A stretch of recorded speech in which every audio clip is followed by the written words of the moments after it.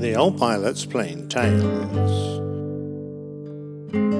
RAF Form 414, Volume 13. I'm about halfway through my 4-year sentence at RAF Valley, instructing those RAF pilots destined for the fast jet world. The first couple of years had been far from without incident, and I should probably mention that I nearly lost my greatest friend to an accident, but someone was watching over him that day and he survived. I was up in the Welsh mountains taking a new course through combat survival training and being beaten up every day by hawks endeavouring to take the tops off the trees home as souvenirs. Our training location was well known, and just about everyone in the low-flying area would come over at some point to say hello to the new students. Razor Gillett had just about blown us away with his slipstream when the radio crackled into life with the news that I should get down to the hospital in Bangor. Seeing my old friend just out of theatre with long plaster casts up to his hips and big steel pins sticking out of them at random like a drunk magician's swords stuck through a box was a bit of a shock. He stank of anaesthetic and ditch water, his front teeth broken and his face a mass of cuts from the ejection, but he was alive. It's very much his story to tell, so I'll leave it there, but I was never more grateful to see his crooked grin as he came around. By now I'd been back to Standard Squadron for an upgrade in instructor category from B1 to A2. This involved a tedious amount of study from a large pile of approved manuals and then a few weeks flying with the standards instructors to brush up on the nuances of instructional technique. A2s tended to be given the more advanced trips and students who needed a little extra help getting through the course, so getting a handle on the finer points of explaining how to hurtle through the air at a great rate of knots effectively was important. After a suitable amount of preparation, I was off to the hallowed halls of Central Flying School at RAF Leeming to get a laying on of hands by one of the godlike immortals that reside there on the thrones of gold in the examination wing. The laying on was more like a good slapping, but after using all 4 approved colours on the whiteboard, flying a check ride, and being probed in unspeakable places during the debrief, I was deemed suitable to join the ranks of A-grade instructors. I might note that the pinnacle of the instructor's tree was the grade A1, which could only be achieved after crawling through a desert for many years, climbing enormous mountains to meditate, and then prostrating yourself in front of a pilot with mythical abilities of self-levitation. Indeed, at the time it was considered so monumentally hard that there wasn't a single A1 Hawk instructor in existence. Months turned into years, and by the end of 1983 we were saying goodbye to one of our flight commanders, Glenn, who'd been loaned to us from the United States Air Force. He was a fine instructor, a great boss, and a passable darts player, an essential quality for the many days when the weather on the island of Anglesey was producing horizontal rain. I bet nobody knows the METAR code for that.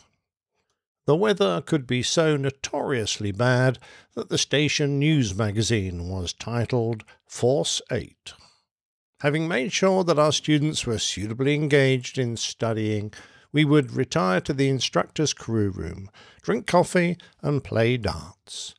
Glenn would often win, purely by employing the stomach-churning habit known only to Americans of a certain ilk, by stuffing his cheeks with red man chewing tobacco and then spitting the vile brown effluent noisily into a Coke can.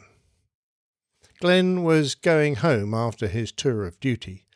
He had made many good friends and was well loved, such that when tragedy struck his young family and he was offered an immediate return, he declined, wishing, he said, to remain and mourn amongst the many friends, comrades, and companions that he'd made at Valley. When he did leave, we gave him a great send-off, and at the conclusion of his last formal dinner, we unfurled a vast flag of the United States that we had hidden in the lofty ceiling over his head. In the rolls of material we had stuffed piles of confetti, so he was suitably covered in our love. In the bar afterwards, sipping on pints of beer, Glenn handed me a bar chit, normally used to write our drinks orders on. When I unfolded it, I read that I had been nominated as his successor, and he was handing over the reins. In reality, all it really meant was my own office, in which to write the copious reports needed on each and every student and instructor.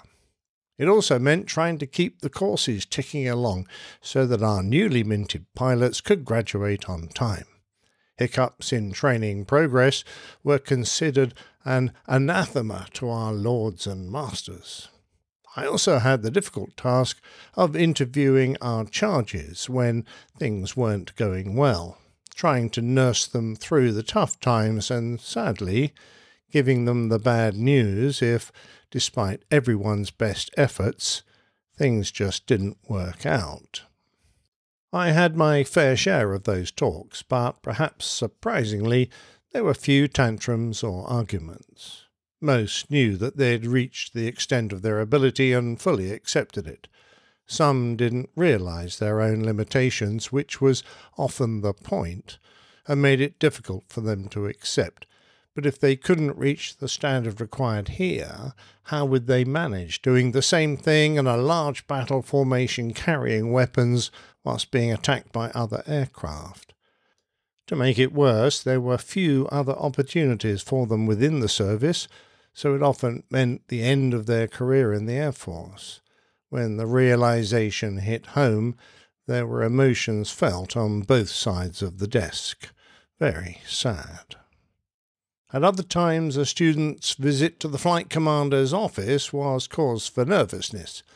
I dealt with reports of over-exuberance in the mess, etc., very promptly, knowing that the punishment I gave my boys would be mild in comparison with that dealt out by others.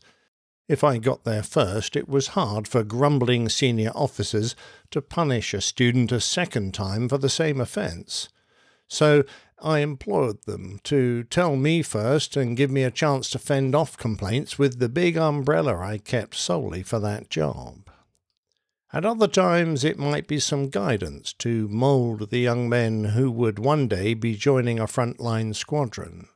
A tall, beefy, curly-haired student who was a good pilot, indeed a very good pilot, often let his mouth run away with him. He was never one to hide his light under a bushel.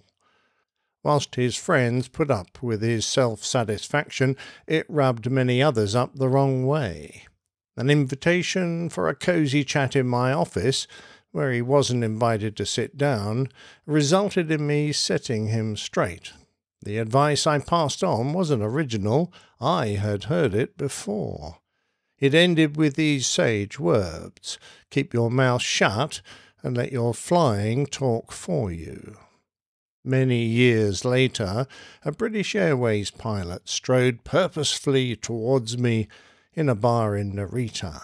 I immediately recognized the big stature and curly hair, and my heart sank. Was this payback time?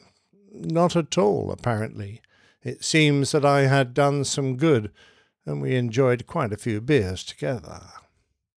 As the years progressed, I took a pilot navigation instructor's course, so now I could help those who, like me a few years before, had been having difficulty mastering the art of navigation. This was followed by a master degree in instrument rating, the first time I had reached the dizzy heights needed to not just pass a rating, but excel at it.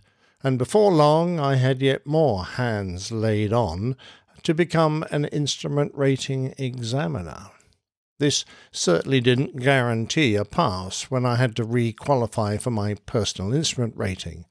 Next year, my old friend John sat in the back while I performed the usual raft of instrument flying exercises in the front.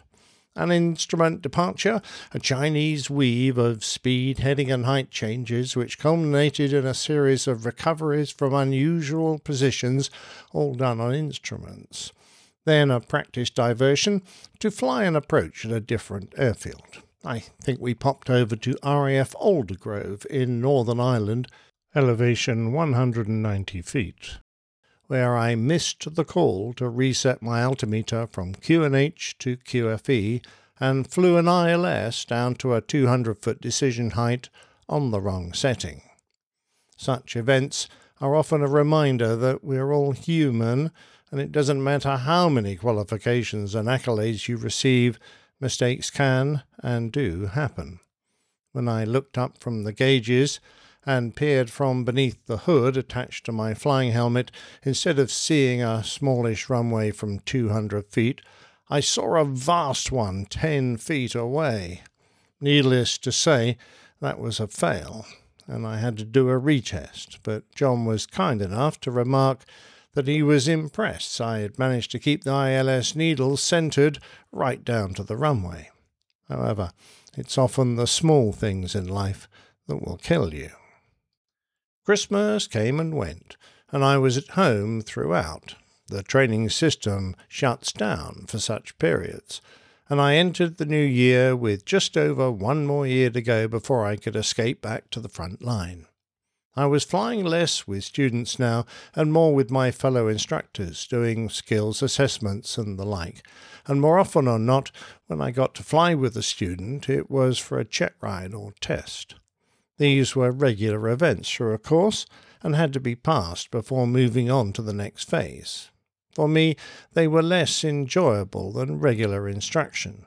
Blogs in the front was usually on edge, knowing this was an important assessment, so most of my time was spent putting them at ease so they could perform at their best. I never really got my hands on the controls much, unless something had gone badly wrong. Then came a surprise when Chris, my boss, was put in charge of Standard Squadron and asked if I wanted to come upstairs to join him. This would mean flying almost exclusively with instructors, training and coaching them when they came in for their regular check rides or upgrades. It meant much less fun, as, let's be realistic, nobody likes being checked. But I knew my boss and enjoyed working under him, so was happy to take this change of role.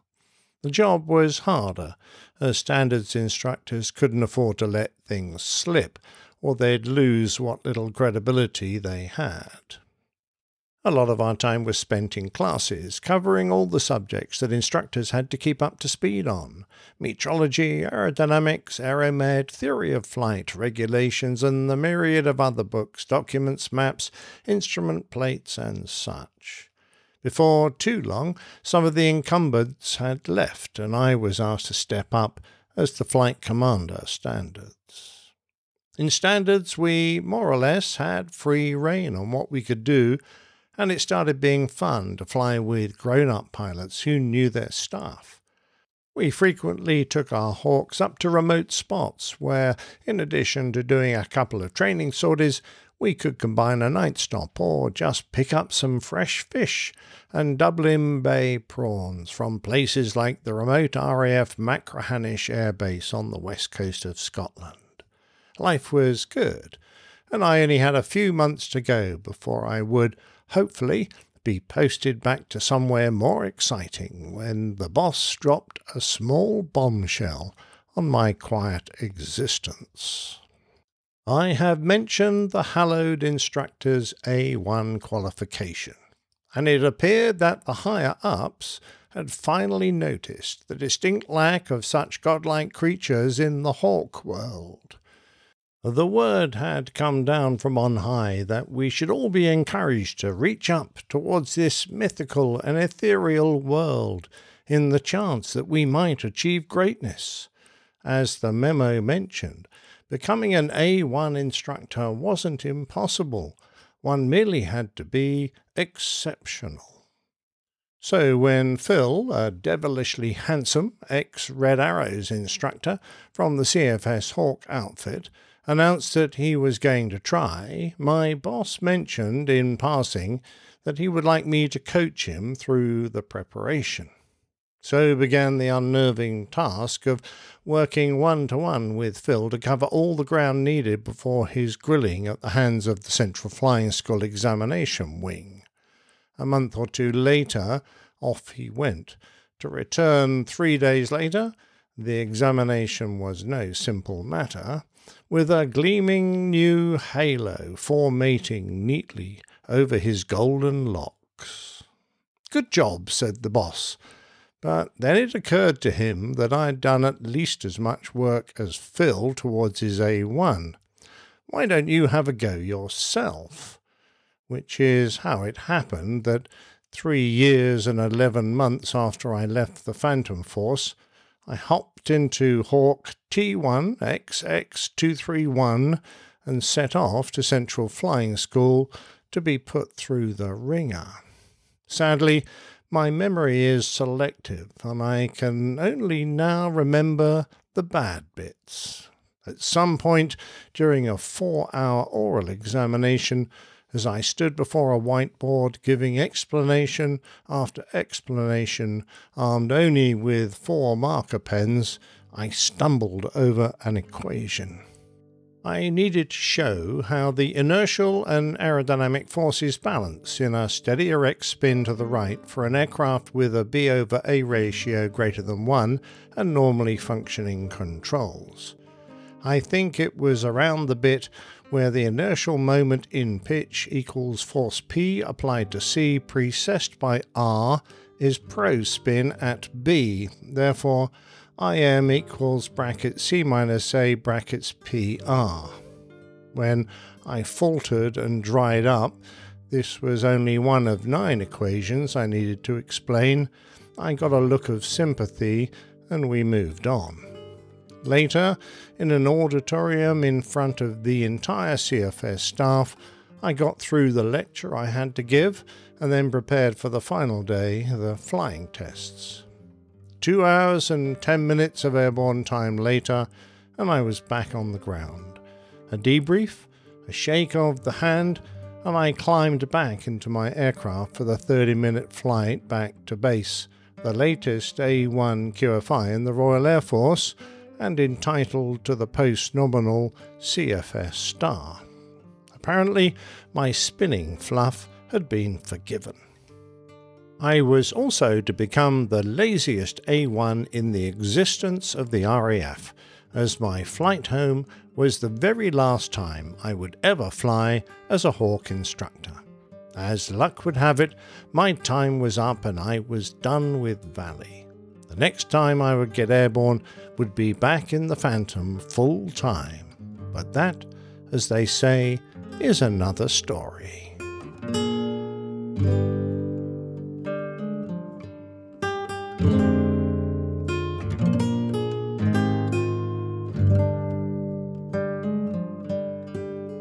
Plane Tales is a featured segment of the Airline Pilot Guy show. You can find that at airlinepilotguy.com.